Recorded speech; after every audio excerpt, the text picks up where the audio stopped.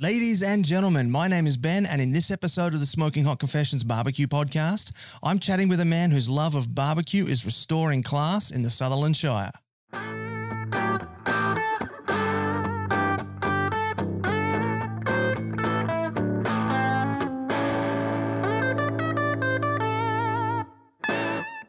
Hey family, hope you're well wherever you are and you got that thin blue smoke rolling. This is episode 134 of the Smoking Hot Confessions Barbecue Podcast, and in this episode we're chatting with Matt Harris from Shire Smokers. Now before we get into this episode, I do have a couple of announcements that I want to run by you. The first is I want to give a huge thank you to our podcast partner for today's episode. It's Meat and Fire Media Services. So if you need photography, videography, if you need some help with your brand building through digital media, they are running a course at the moment, brand building through strategic social media marketing. And if you use the code word podcast at checkout, you'll save $100 off that course. So big thanks to them, and do check that out. They are offering business services to help out your business. The next announcement is that we do have our free mini ebook available for you over on the Smoking Hot Confessions website. It's our Beginner's Guide to Real Barbecue. So if you're at the start of your barbecue journey, you want to learn a bit more about it, head on over there, check it out. A pop-up window is going to appear. Put your details in there and we'll shoot it through to your inbox. Next, if you're not there yet, do come and join us at the Smoking Hot Confessions barbecue community on Facebook. It's a great group. We've set it up there. It's all just about barbecue. All the guff is left at the door. So if you want to just hang out with some nice, friendly people and just simply talk about barbecue, this is the right place for you. So do check us out in there. Now, of course, if you are watching this on YouTube, do give us a thumbs up, a subscribe, and hit the notification bell. If you're watching on Facebook, give us a like and a share. And if you've got any questions for either Matt or myself, pop them in the comments and we'll make sure we get back to you as quick as we can. If you're watching this on Instagram, make sure that you give us a little love heart and a follow. And if you've got any questions, pop them in there as well.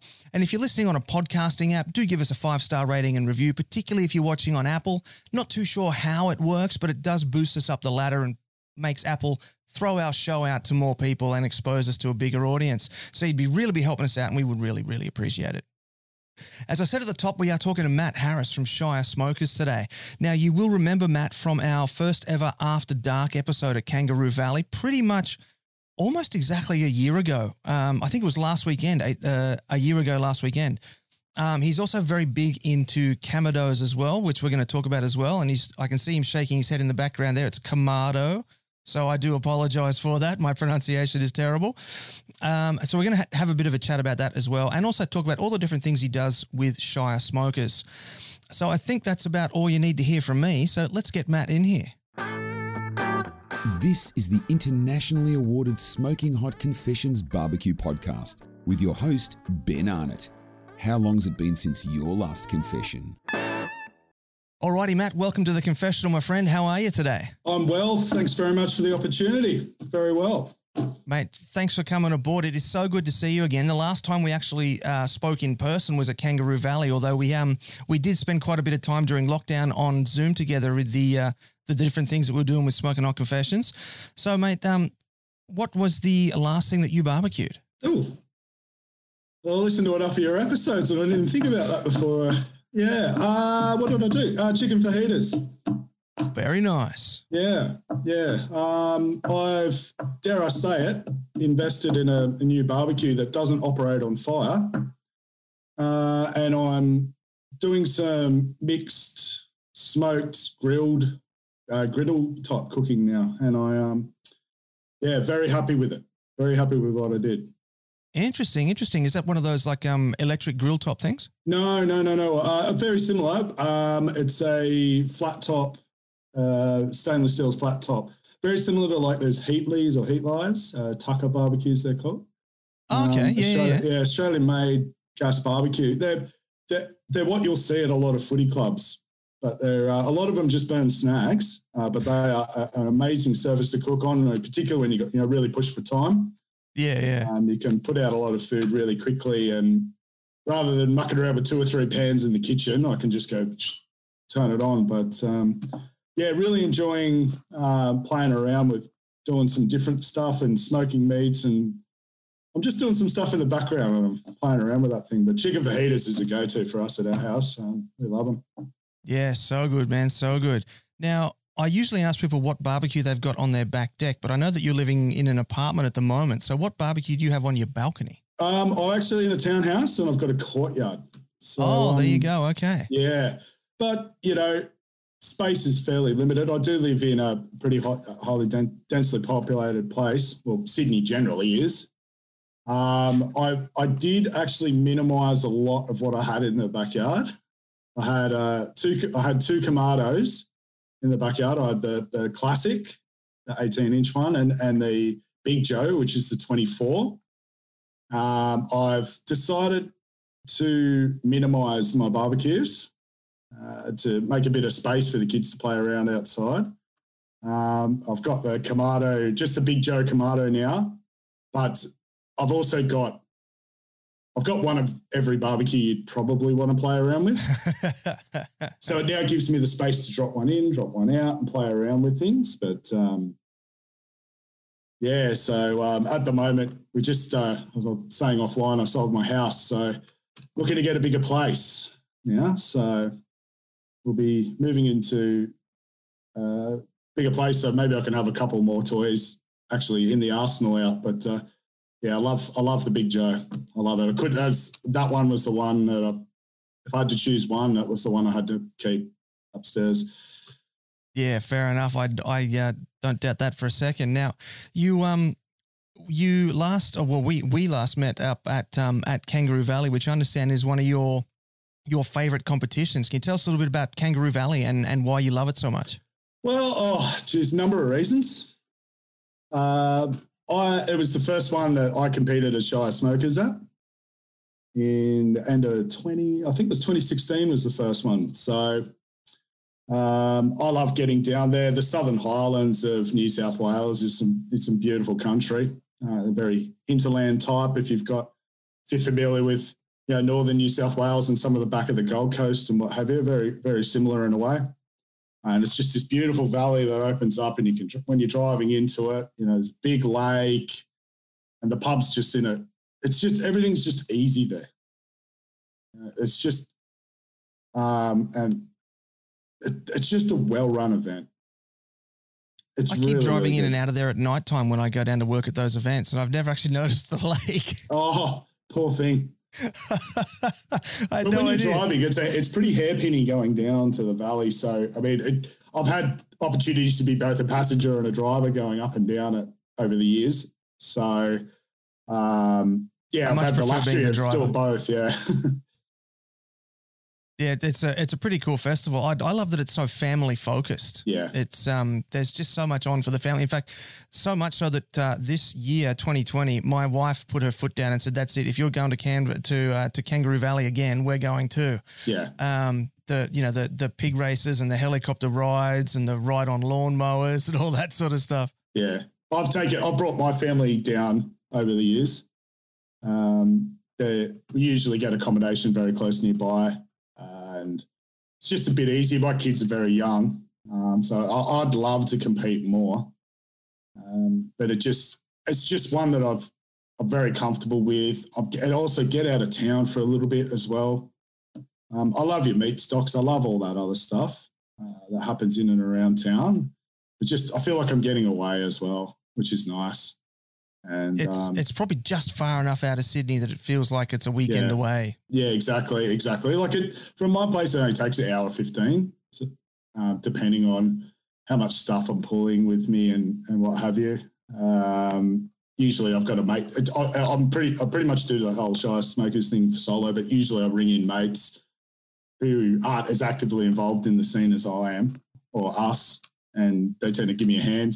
Usually I just need someone with a clean set of hands to give me a hand. So, it's a good event. It's a really, really good event. I wasn't able to bring the family down last year, unfortunately, so you didn't get to meet my family. But, it's a great event. I did meet them the year before, though. Yes, you did. Yes. Yeah, that was fun. That was good. My daughter was 2 at the time, I think. So, I think so. Yeah. I think that was the last comp when everything was on the one field. So 2019, they'd split it into the 2 separate fields. Yep. That's it. It's very cool. Yeah. And tell us about your track record at Kangaroo Valley. You've picked up a couple of awards, I understand. Yeah. Well, the first year I got a 3rd place in chicken. I I was doing lollipops at the time. And it's a very exhaustive process, to do them the way that I do them.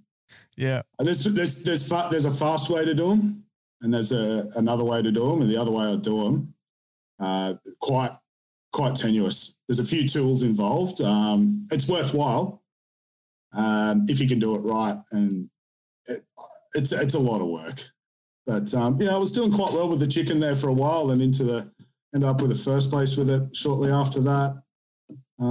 Scored a pretty high score with that. It was a record score for a little while, that one. But that's right, it was, wasn't it? Yeah. Out of any category, it was.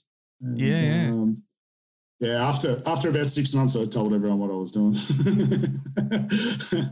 But we won the dessert category down there. I kicked in with a local girl, Daisy. It's a mate of Sam's who runs the event. I'm no good at desserts. That's something I think I'd like to get better at. And I got third in pork ribs, which I'm really happy about because I think that's the hardest one to win. It is for me too. I always find pork ribs to be really hard. I always either really underdo them or really overdo them. It's getting the product, getting the right product, and only putting in the box what should go in the box, not because you see teams putting 2 racks of ribs in the box, in my opinion. Yeah. It's, But that's ribs. But to be fair, ribs are the thing I cook the most. So. Okay. That's interesting. Yeah. So from where you are then, I had a butcher on the show here a little while ago from East Blacksland Butchers, Scotty. Scotty, do you work with him? I may have gotten product off him from time to time. Fair enough. Maybe. All righty. Maybe. Okay. He's a good guy. I like Scotty a lot. He's not exactly convenient for me. Oh, so okay. He's a good distance away. But, okay. Yeah, he's a good distance away. I would love to shop with him a bit more. But, I've got a lot of places nearby me and one of my partners, the Australian Meat Emporium that I work with, that I work with as well. But, he's doing some great things up there, isn't he? He is, yeah. Now, I haven't heard too much about the Australian Meat Emporium. Tell me about them. Well, Australian Meat Emporium's been around a long time. It's gone through a number of name changes, but essentially it's one of these warehouse fridge type spaces that you walk into and you put the jackets on and stuff. A lot of that's changed with COVID. They're not giving out jackets anymore and all that type of thing. And, there's all these types of things. But the guys at it was called Establishment 218 once upon a time. They were one of the first places where proper briskets you could get. All back sealed up, ready to go. They're one of the first retailers in Sydney. Oh, nice. One of the pioneers. Yeah, well, they are. I've been shopping. I conveniently work in that area and I've been shopping there a long time because it's just convenient. And I've worked with lots of other butchers and what have you as well. They approached me and said, look, we'd like to come do some demos and teach people about barbecue and offer us some advice where we need it. And yeah. Awesome. Sounds like a great partnership there. Yeah, now, it's good. You were just mentioning about how they were one of the original brisket suppliers for Sydney. Can you tell us a bit about your origin story about how you got into barbecue? Oh, yeah. Through traveling, I was living overseas. When I was pushing 30 a little while ago now. I was living overseas. I was living in London. I moved to Montreal, and my eyes were open to grilling again. I think I'm not alone where a lot of our experiences in cooking with fire in Australia with the flat plate, fire underneath in a brick kind of thing. I grew up with that.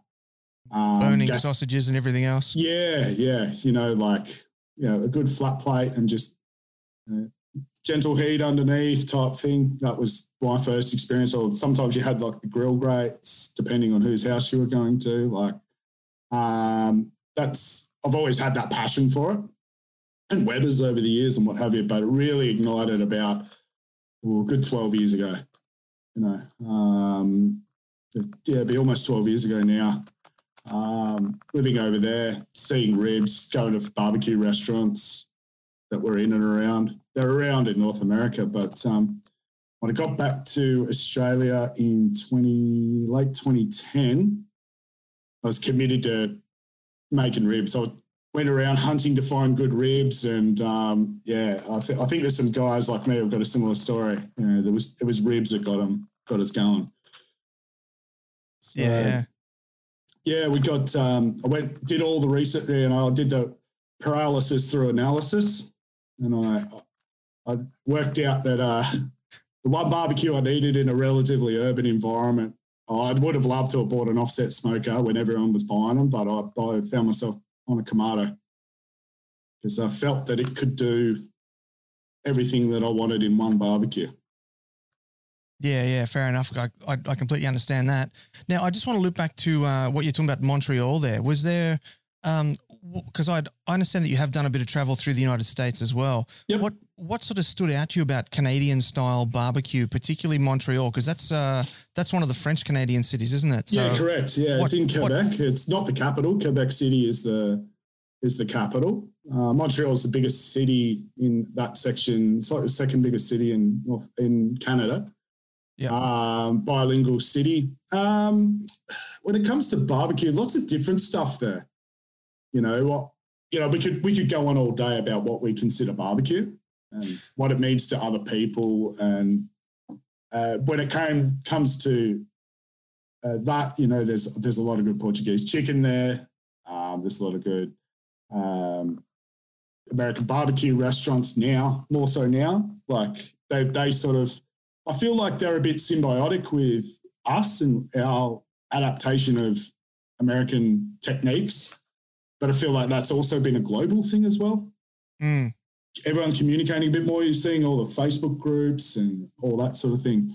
But for me, very heavy flavors. Okay. I find they love their seasoning. They love their salt. And I think that's general for North America as well. I think that a lot of people that are outside of our barbecue scene and competitions and stuff would find it very confronting, a lot of the flavors, very bold. Okay. But I enjoy it. I think it's great. That's really interesting what you said about the about those flavors up in Montreal there. In my travels through the lower states in the US, I found that the French settled regions, your Cajun, your Creole, they're really punchy flavors. Is that the sort of thing that you found up in Quebec? Are they similar to those sort of the US style Cajun and Creole flavor profiles? Within those communities, yeah. You've got a lot of people from Martinique there and the Caribbean. Yes, you will see a lot of that. You'll see a lot of jerk chicken. You'll see a lot of all that sort of stuff. As for Quebecois food, it's very winter orientated. Oh, just of course, yeah. Just generally. So it's very French in a way, but very its own thing. So heavy sauces, liver, duck is one of the big things there. Okay. A lot of North America's ducks come from Quebec. Goose, a lot of that sort of stuff as well. And they've got some pretty good lamb there too for North America. Oh, that's interesting. Yeah, it's they've got a bit of a lot of things up there, and that's my experience. But the thing that I think a lot of people will really get on board with is the pastrami. Ooh. Smoked meat, they call it. Bien fumé. It's basically like, your New York pastrami. So they've got a very big Jewish population there, similar to how there is in and around New York. And that's where their briskets go to. So they're corning briskets, everything sliced with a knife, stacked high, white rye bread, American mustard. That's it. Sounds amazing. Oh, it's so good. It's so good. Yeah, so that was one of the things when I got back to Australia that I wanted to eventually get into. But found myself doing all sorts of other things, ribs and all sorts of other things. So, yeah. Hi there, Ben from Meat and Fire Media Services here, where we help your business put the meat on the table. Social media. For some, these two words strike terror in their hearts. Everybody says if businesses aren't on social media, then they are missing out. But where do businesses even start? Facebook, Instagram, Twitter, LinkedIn, Pinterest, TikTok, so many others. All the different platforms, the different audiences, the different algorithms, it can be very intimidating and incredibly overwhelming. There can be so much to think about, it's hard to know where to even begin. As a result, a lot of businesses end up in a kind of stress paralysis and doing nothing. And if they're doing nothing, then they're not going to be making any sales. A system is what's needed to make sense of all of this. A system that can be easily implemented for any business and ensure engagement with potential customers. A system that establishes a business as an authority in the field. A system that is easy to follow and includes tools to make a business owner's life easier and maximize leverage from the time taken to put it into place. Our course, Brand Building Through Strategic Media Marketing, is that system. This is the exact process that we use to take our sister company, Smoking Hot Confessions, from an idea on the couch in suburban Australia to award-winning barbecue media outlet recognised by industry bodies in the United States. We have a step-by-step system laid out in detail, lists of various online tools that we use, and lessons in how to use those tools. We kick things off with an explanation of the different platforms out there to help businesses select the right platform for them based on their audience demographics, content type, and then matching that with their own strengths. We then take them on a tour of their existing audience to mine useful data to ensure maximum impact of their new strategies. And finally, we take businesses through the step-by-step process needed to build their own social media marketing system that builds their brand, targeting exactly the right follower and future customers. We even have exclusive Facebook groups where they'll join a community of like-minded business owners who are all going through the same journey. To get started today, click through to our website, enroll, and I'll see you in there. Alrighty now, so let's jump into the second segment, and I really want to talk about Shire Smokers, because you do a whole bunch of different stuff under that one banner. So let's kick things off with the competitive team.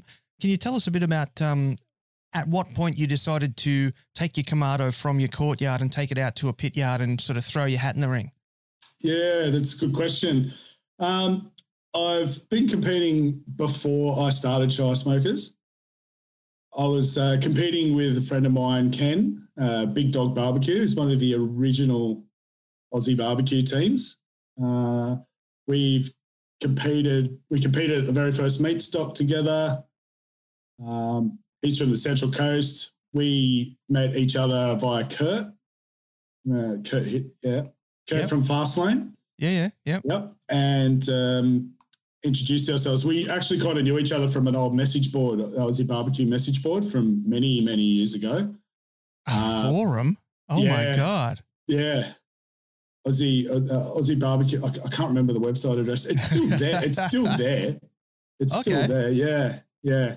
And a lot of it was a place where a lot of the original barbecue guys met. Jay was on it, Adam was on it, everyone was on it. Michael Rose, all those guys were all on that board, and it was Wes was on it years ago. And it became. I feel like that was a very important piece of his Aussie barbecue history for what it is now. So did a bit of that. That was sort of late 2015. When was the first meat stock? I think it was early 2015. Or was it early 2017? Oh, you got me. I want to say 2016 actually, because 2017. Do your own research, everyone. Yeah, I'm going to say 2016 because 2017 I was excited to go to my first meat stock, which was Melbourne, which would have been in March 2017. So I'm going to say the first meat stock would have been 2016. Yeah. Welcome to the history lesson with Matt and Ben. Yeah, there was a weird thing because the first meat stock was in like a February, and then it took a long time for Jay to be able to get the next one organised because he wanted to have it in a cooler time of the year. That's why it's now in May. Yep. Because never again. It was. I I can't remember who won that year. I think it was Saffron won it that year. Yep. And very, very well deserved. I think the heat might have been what sort of has pushed out that Parramatta Australia Day competition as well. Yeah. Because I've heard that was pretty brutal too. Yeah, we find you'll find in North America they stop when it snows, and we should stop when it's really hot. Yeah. It's just it's not right. To be doing barbecue comps in December, January, and into early February. I think that's why I like Kangaroo Valley. I guess it's a good challenge because everyone's been competing all year. They've honed their skills and all that type of thing. So. Yeah, so Shire Smokers then went to Kangaroo Valley. First one in 2016. I was trying to formulate how I would go about it. Asking a bunch of people, spoke to Michael Rose, and I said, what do you reckon I'll call this thing? And he's like, call it Sutherland Smokers. And I went, you know what? That's what I'm going to call it. I'm going to call it Shire Smokers. There was a lot of teams popping up, and everyone had their names, and I wanted to have a point of reference for my community, somewhere to come that they could, get behind or see or come to for barbecue advice. Yeah, well, that sort of brings me to my second point that I've written down here. Is that you also do lessons and things like that? Yeah, I do. I with the help of the Smoky Barbecue Bandits, Geezer and Ruby, two of my very good mates, we did some. I think it was 2017. It's early 2017. Just going back a bit now. Can't remember. I always get the 2016 and 2017 mixed up with what I was doing at around that time in 2015.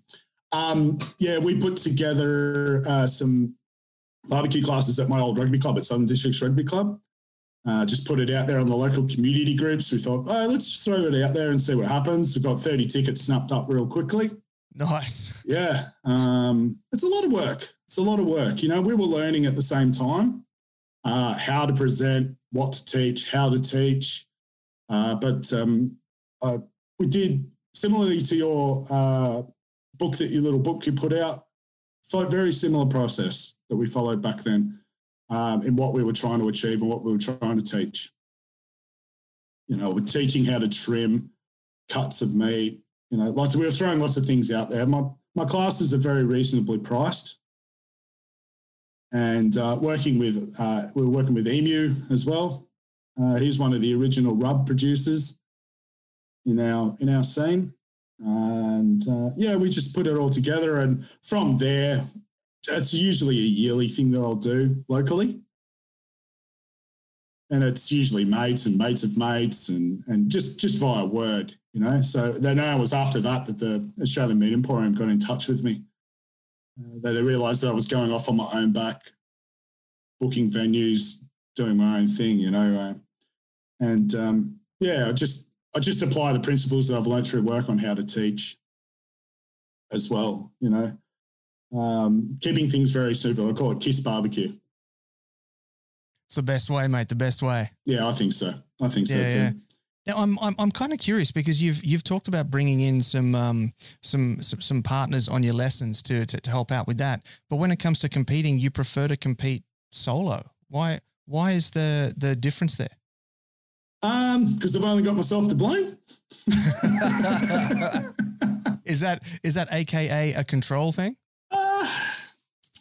Because I know it is for me. It is for me. So I'm just going to put that out there. Like I'm not having a go. No. It's the same for me. A bit. I just find with the amount of time that I've spent cooking, I'm very confident in my skills. Yep. Look, if I don't win, I don't win. But if I make something that I'm happy with, I'm good. So I take a different. I think it was something Sterling said to me years ago. It was like cook with love, and I was like, okay, I'm going to treat like cooking for the judges like I'm cooking for my family. Okay, that's a different approach. Yeah, that's just how I go about it. Like a lot of the techniques are quite similar. There's certain things and injections and stuff I don't use. If I was competing more, maybe I would use those. But I just for me, when it comes to solo cooking, I think people tend to overcomplicate the process. Like, okay, sure. If it comes down to two perfectly cut, cooked pieces of meat and one's used in injection, it may get ahead. Yeah, yeah. But I don't cook without stuff at home. So when I go to the comps 2 or 3 times a year, I'm not going to cook with that product. So I'm taking the error factors out of that, because good barbecue because I feel good barbecue is process driven when it comes to competing. Yep, I see what you're saying. So you're saying that you're not going to introduce those classical competition ingredients at a competition when you haven't been using them in your reps at home. Yeah, correct. In your repetitions at home. Exactly. You know, gotcha. If I had time to compete, to practice rather, sure, different story. You know, I think you'll see the guys who have been competing quite a bit will have their techniques down, and that a lot of them practice and repeat. They'll say, I don't practice. It's like, well, you also do 10 comps a year, you know. Maybe, I'm just shooting from the hip. You know, they get opportunities to try those things or use those products, or, you know, when they practice as well. You know, with a young family, it's quite difficult for me personally to be able to do that. So just try and keep the errors out that way, if you know what I mean. Yeah, no, I completely understand. I'm the same way up here. Plus, I mean, you've just got a 4th one now as well, but my family's only 3, so I've got 2. You know, well, it's 4 in the family. Yeah, so yeah. Sorry, yeah. So I don't, I'm not going to cook 40 briskets in a year as practice. You know, I load up my Radar Hill here. I cook two briskets and I fill up the other 2 drawers with, you know, pork butts and lamb shoulders and all that sort of stuff. And that's it. I fill the freezer for the next 3 months, and it'll be 3 or 4 months before I go and get some more as well. So I could completely understand where you're coming from there. Yeah. Oh, well, that was why chicken was a strong category for me, because it was cheap and easy to practice. Exactly. Yeah. And pork ribs quite similarly, you know, certain cuts of lamb are easy to practice with your family and what have you as well. You know, I think a lot of people in the comp scene, I mean, look, I'm not looking at every box, but based upon the conversations I'm having, is they're trying to put too much stuff in the box.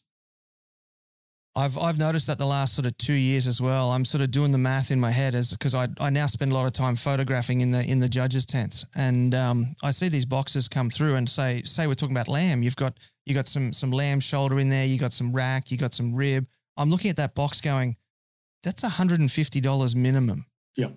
Worth of meat in that box. Yep. Wow. Yep.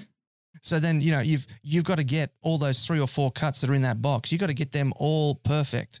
Correct. All the time. So there's a ton of practice and a ton of money that's gone into getting that box presentation worthy. Well, can you imagine how good the box, I think it was Tony's team, that got the perfect score, that had the 4 or 5 cuts in it? Beard in the barbecue, yeah. Can you imagine how good it would have been? It would have been sensational. Would have been amazing. Yeah. You know how hard that is to do as one solo person? Very. Yeah. I'd much rather, look, it's a crap, it's a bit, and everyone knows it's a bit of a crapshoot as well. You know, just taking the error factor out, you know? Yeah, I'd much rather put a perfect rack of lamb in there than one that's a little bit over or a little bit under that the judges aren't going to like, and okay ribs or okay pull. Yeah. You know, if I'm not happy with it and I'm not going to serve too much of it to my friends and family, I'm going to continue to cook it on the barbecue, I'm not going to pull it off the pit. No, exactly. Yeah, good point.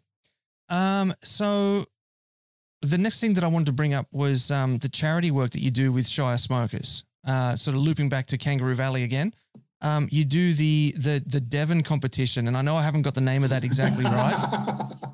Devon Fritz, I forgot all. I didn't think you were going to bring this up. I didn't even think about it. The Devon Fritz and Poloni Appreciation Society competition. That's it. Tell us a bit about that and how that works. Do you want to know the history behind it? And how? Absolutely, yeah. Okay.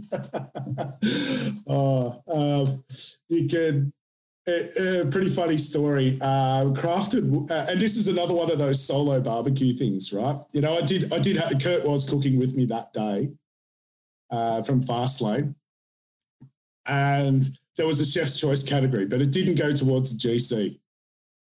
And I saw all these, and I heard murmurs that all these guys had these wonderful ideas of stuff that they were going to do. And the things that people were putting out that day were incredible. I saw some stuff online, a little bit about what they call it, Oklahoma tenderloin, bologna. Oh. Yeah. Mississippi ribeye. Ribeye, that's the other thing they call it. Yeah. It's quite popular now. It is actually, but it wasn't in early 2017. You know, there wasn't a lot of content online about it. But I was like, I was mucking around at home and with a couple of mates, and I had a bit to drink, and I thought, let's go up the road. I'll grab a log of Devon and see what I can do with it. Oh. And if you know Kurt well, right, he'll try anything once, and if you ever wanted dining advice, he's the kind of guy I would go to. You know, he's got his finger on the pulse with a lot of that stuff. And so basically in my box I made Devon and smoked Devon and sauce sandwiches, like cut like a club sandwich style. Oh, okay. Then I had slices, and I made Devon burn ends down the bottom in like squares. So it actually looked like a proper barbecue box, like hand turn-in box. Yeah. And I was walking up to hand it in, and I passed the Shankies were looking after it that day. I was like, hey, Mikey, Ralphie, do you want to see an Aussie barbecue first, mate? And they're like, what? I go, smoked Devon. And they're like, Mikey just looked at his, shook his head and just go, you're off your head, mate. And so I took a photo of it. It was put up on in the ABA group, and it caused a furor. It really kicked off. It divided everyone. It really upset. There were judges whining about it that had to try it. And if you know me well, I love taking the piss. I love making fun. Like for me, it was like, I cannot spend the time on the chef's choice category and take it seriously, but I'm not going to not hand something in. Yeah. You know, I thought it was funny. Everyone else around me were like, that's the best thing I've ever seen. That is punk rock. Good on you. Like, so it caused such a furor. I was divided opinion. Everyone was like, that's the funniest thing I've ever seen. And then we started, I think the very next Port Macquarie Barbecue Wars was shortly in the middle of that year. Was that the one where I was next door to you? No. Or maybe I was one down from you? No, yes. It was that year. We did Port Mac 2017. Yes. It was 2017. I think I did it at the meat stock the year before, and it was sort of like, it was about 15 people. It was a bit of fun, and we had a trophy, and I basically, I don't know if you've ever seen them, there's those squeezed pigs. I grabbed three of them, and I got texture, and I was like, complete mucking around. So you started up like a little side comp at the main comps. Yeah. And it just got funnier and funnier. And the things guys were making, like, it's basically Devon art almost in a way, and it's just got way out of hand now. Then come that 2017, I hit Jay up and I said, Jay, do you mind if I use the judges' tent to do this competition? Because I've got a little bit too many people, because I was just going to do it at my site. He goes, yeah, mate, no worries. Do you want a microphone and all this? I was like, yeah, that'd be cool. And then things went awry on the microphone. I've got a big, deep voice, so I got away with it. But it was something like 20 to me teams had made up Devon. I remember it. It was huge. That marquee was full. Yeah, the marquee was full of everyone. And me and Ruby and Geezer were Ruben Geezer from Smoky Bandits were hosting it. And everyone had come down. It was like our get together pretty much, and it was a good way to like have a laugh together. So it's all open box format. So $10 entry goes to a charity. Whoever it is, wherever we are. And I think that year, Linda from Highland Q had a a charity she was working with. Q for a Cause. I think she was working with a women's shelter based on the mid-north coast there. Yeah, it's been a few beers since then, Benny. Yeah. Yeah, but that's the main thing with it. And you got to see it again down at Kangaroo Valley, and it's gone to it's some things are funny, some things are like serious. Some of the things that have come out are just incredible. People are dehydrating things, making chips out of them. Nico from Scotch and Smoke made like shot glasses. Yep. Like he whittled away shot glasses. And everyone was like, oh, cool, I'll take my shot. I was like, no, you've got to do the chaser, mate. For the judges. It's a lot of fun. You know? So what are some of the more creative hand-ins that you've seen with that little Devon comp? Oh, tacos, deep fried things. Deep fried Devon. Pluto Pops. Okay, I can see that one. Dagwoods, sorry, you know. Corn dogs for the American corn dogs, listeners. Yep. Corn dogs. Trying to think what else. You think of anything that's out there. Oh, Devon choy bao instead of sun choy bao. Yep. Chopped up in lettuce cups. Like, it really is a great vehicle. It doesn't really taste, the Devon doesn't really taste like much. It's like bits and pieces, you know, like there's so many things that you can take it. You know, people made burgers and burn ends, and then again, it's, you know, it's judged on appearance, taste, and what's the other thing? Creativity. So like creativity is like the weighted score. So if you've done something that's really funny, good chance you're in the running to win. It's a rabble. It's a complete kangaroo court is what it is. You're listening to the internationally awarded Smoking Hot Confessions podcast with massive barbecue nerd Ben Arnott. Alrighty now, Matt, let's get into Kamados themselves. Now, as you are the Kamado guy, and you also have, I believe it's the biggest Kamado group in Oceania, Australia, New Zealand, on Facebook. It is the Kamado Owners of Australia and New Zealand. If you're watching or listening to this and you're a Kamado owner or you're thinking about getting into one, go check out that Facebook group. It's a great group. So I don't have one. I've never cooked on one. So walk me through whatever I would need to know about cooking on a Kamado. Well, Kamado is a really efficient cooker. Ceramic grills we're talking about right now. There's a couple of different types of Kamados. There's metal ones, aluminium ones, and ceramic ones. When we're talking about Kamados, I think we should talk about the ceramic ones. Why do you prefer the ceramic ones? Well, because I've never really owned one of the others, to be perfectly honest. Well, the ceramic ones are the more traditional ones too, aren't they? Correct. Yeah, correct. Yeah. So they're basically an ancient grill from Japan and China, originally rice cookers, but effectively they're a bastardization of those.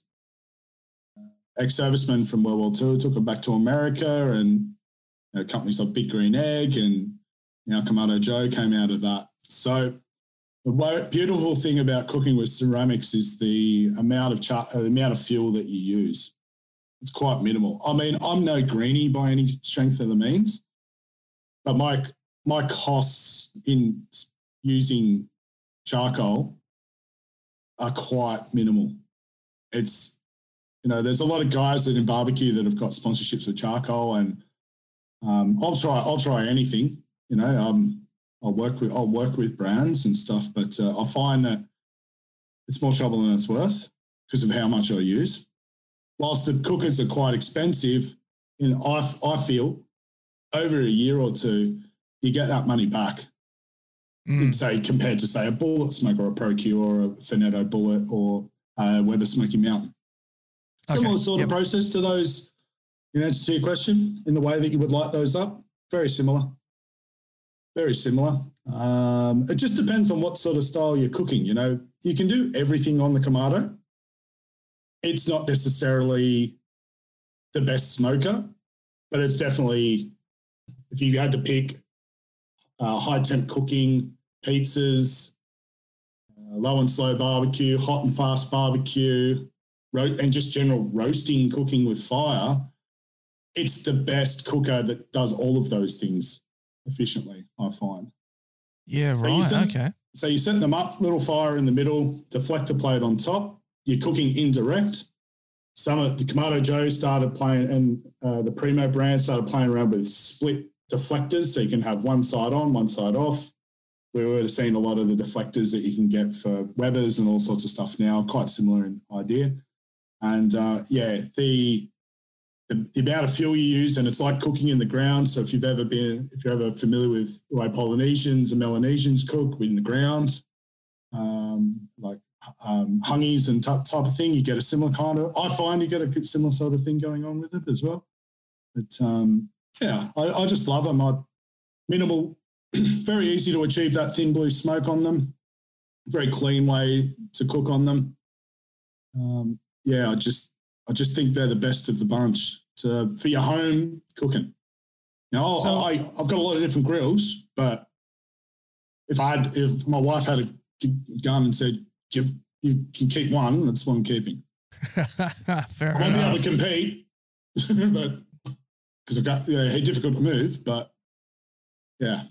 I was going to ask about that because they being terracotta or ceramic, there'd be quite a lot of weight in them. So yeah, is it a case of you need to know where you want to set it up before you unpack it and set it up? Because once it's done, it's done. Yeah, they are relatively movable when you've got the stand.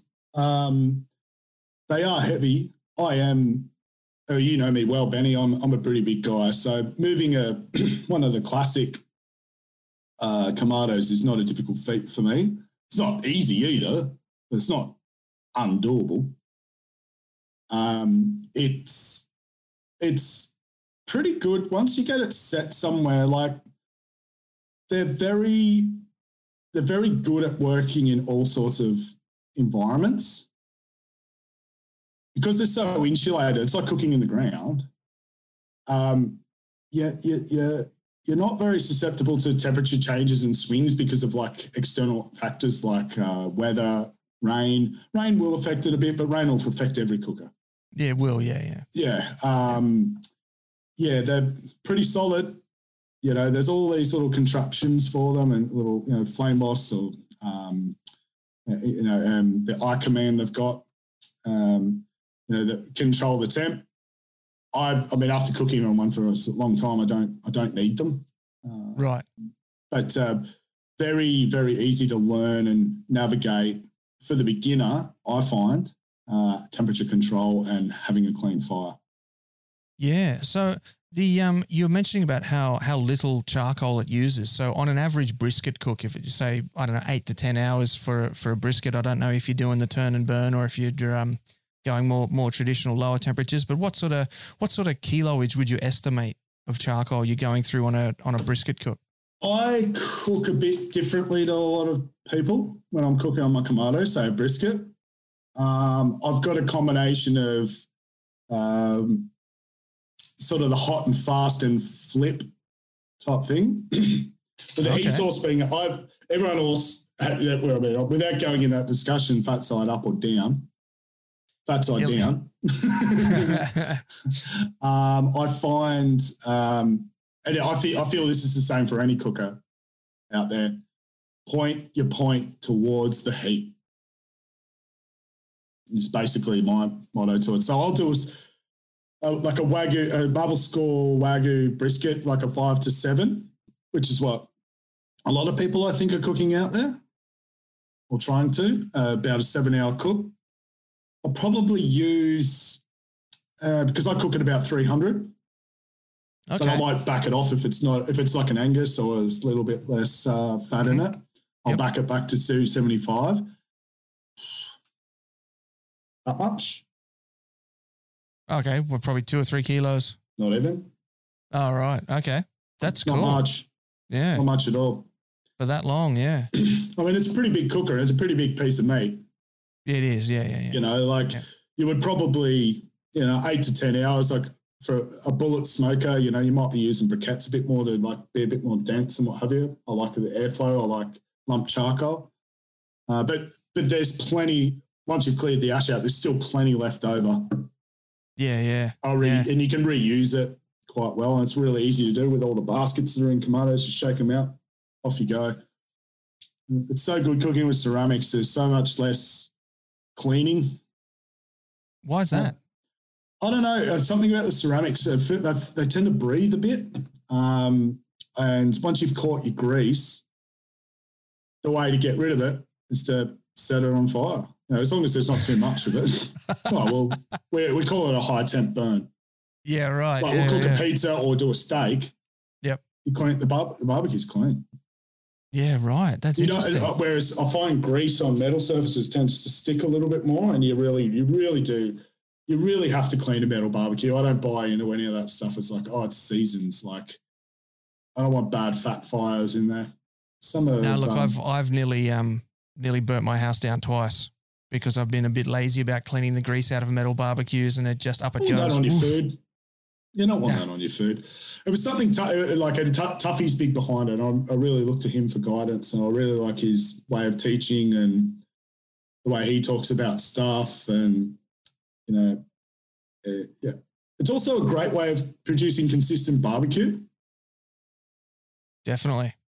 Yeah, I mean, if you're not cooking, if your thing's clean all the time, you're going to cook the same thing the same way each time. You're not going to have external variables of bits of last week's cook falling off onto your brisket, and yeah.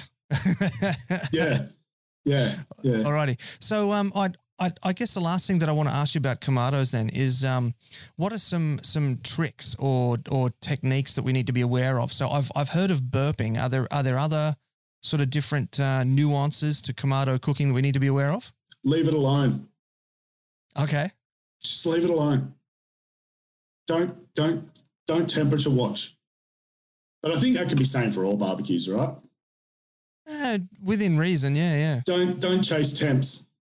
Going over, it's hard to settle it back down compared to other cookers. Like if I was using my drum, if I overshoot, it's easy to get it back down because I can just cool it down. Whereas once the ceramics are hot, they're hot. Don't chase temps. You set them up to go. But even then, so you got to start small and build then. Yeah, build then, and then once you've overshot, it's hard to get it back down. But if you overshoot, set the vents. If the fire's clean, throw it on. You can make it up in the long run. As long as you're not getting any dirty smoke going on your food, you should be good to go. We want airflow, good airflow through it, making sure that you're not just packing in charcoal. I think you'll find with other cookers like bullet smokers and stuff, I find personally briquettes don't breathe enough because there's not enough airflow to get through them. It's just a personal thing. Other people might have techniques. You see a lot of guys doing snakes in bullets and all sorts of things. So why not just use charcoal? Just easier. It's already got the airflow through it. I go for ease when it comes to that sort of stuff. So good airflow like any other barbecue. But just relax and let it do its thing. You can always catch it up in the resting techniques, Beautiful, man. Beautiful. Well, look, that's probably a good point for us to start wrapping up this episode. So give us some shout outs, people that have helped you along the way, and tell everybody where they can track you down on the internet. Too many people to thank, too many people to mate yourself. I think what you do with the Aussie barbecue scene is fantastic, mate. Thank you. I think a lot of people would have learnt off you or been able to have a chance to talk about stupid stuff like Devon. I think a lot of the original barbecue guys that were out there, I think we always got to take our hat off to all those guys. Everyone who encouraged me back in the early days, Weber Kettle Boys, Bardas, Ken from Big Dog, just everyone that was around at that time, all the butchers that are out there, love your stuff, Shannon that you had on the podcast the other day, Georgie, you can't go past Jay trying to do what he's doing, pushing the Aussie barbecue as well. Everyone's had their hand in it. Yeah. And we are where we are, and you and I are able to catch up and put a podcast. You're able to put a podcast out there because a lot of people have been there. So everyone, thank you, I guess. You can find me on Facebook at Shire Smokers BBQ, on Instagram, Facebook, and also on the Kamado Owners of Australia and New Zealand Facebook page. Awesome, man. Well, that sounds absolutely incredible. Thank you so much for coming on the show today. It's been great to learn about Shire Smokers and your journey, and in particular about Kamados, because I think that's the only style of barbecue I don't have a pellet and I don't have a Kamado. Get a Kamado. I think I've got everything else. Just get one.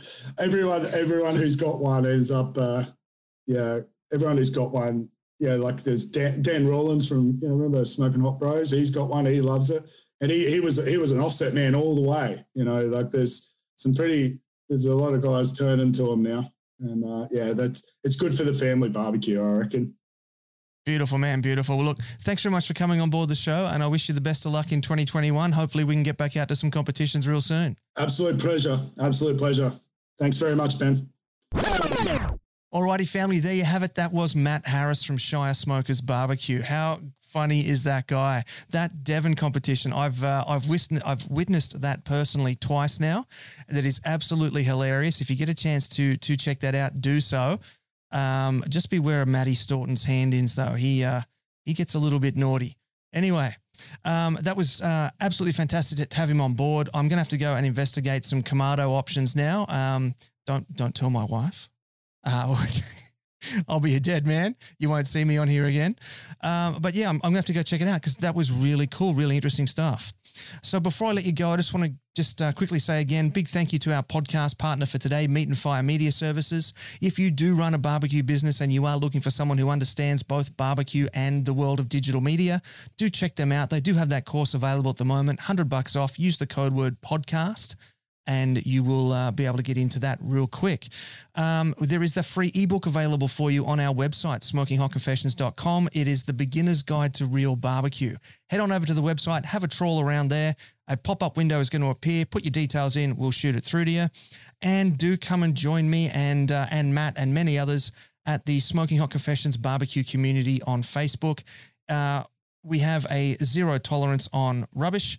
So all that other guff is left at the door, and we just talk about barbecue and hang out and have a good time, and everybody's welcome. We don't care where you're from or what you cook on, just as long as you enjoy meat and fire. So, do come and join us there.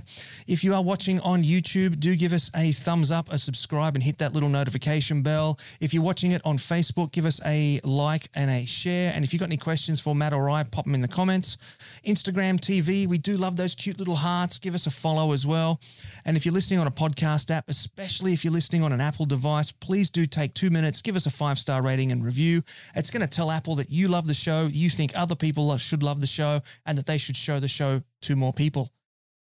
I don't know how many more times I can get the word show into one sentence. Anyway, I think that is enough for me. So I'm going to say thank you very much. And until next time, take care of each other and keep on queuing. Thanks for listening to the Smoking Hot Confessions podcast. Head on over to smokinghotconfessions.com for recipes, tips, and Ben's own confessions.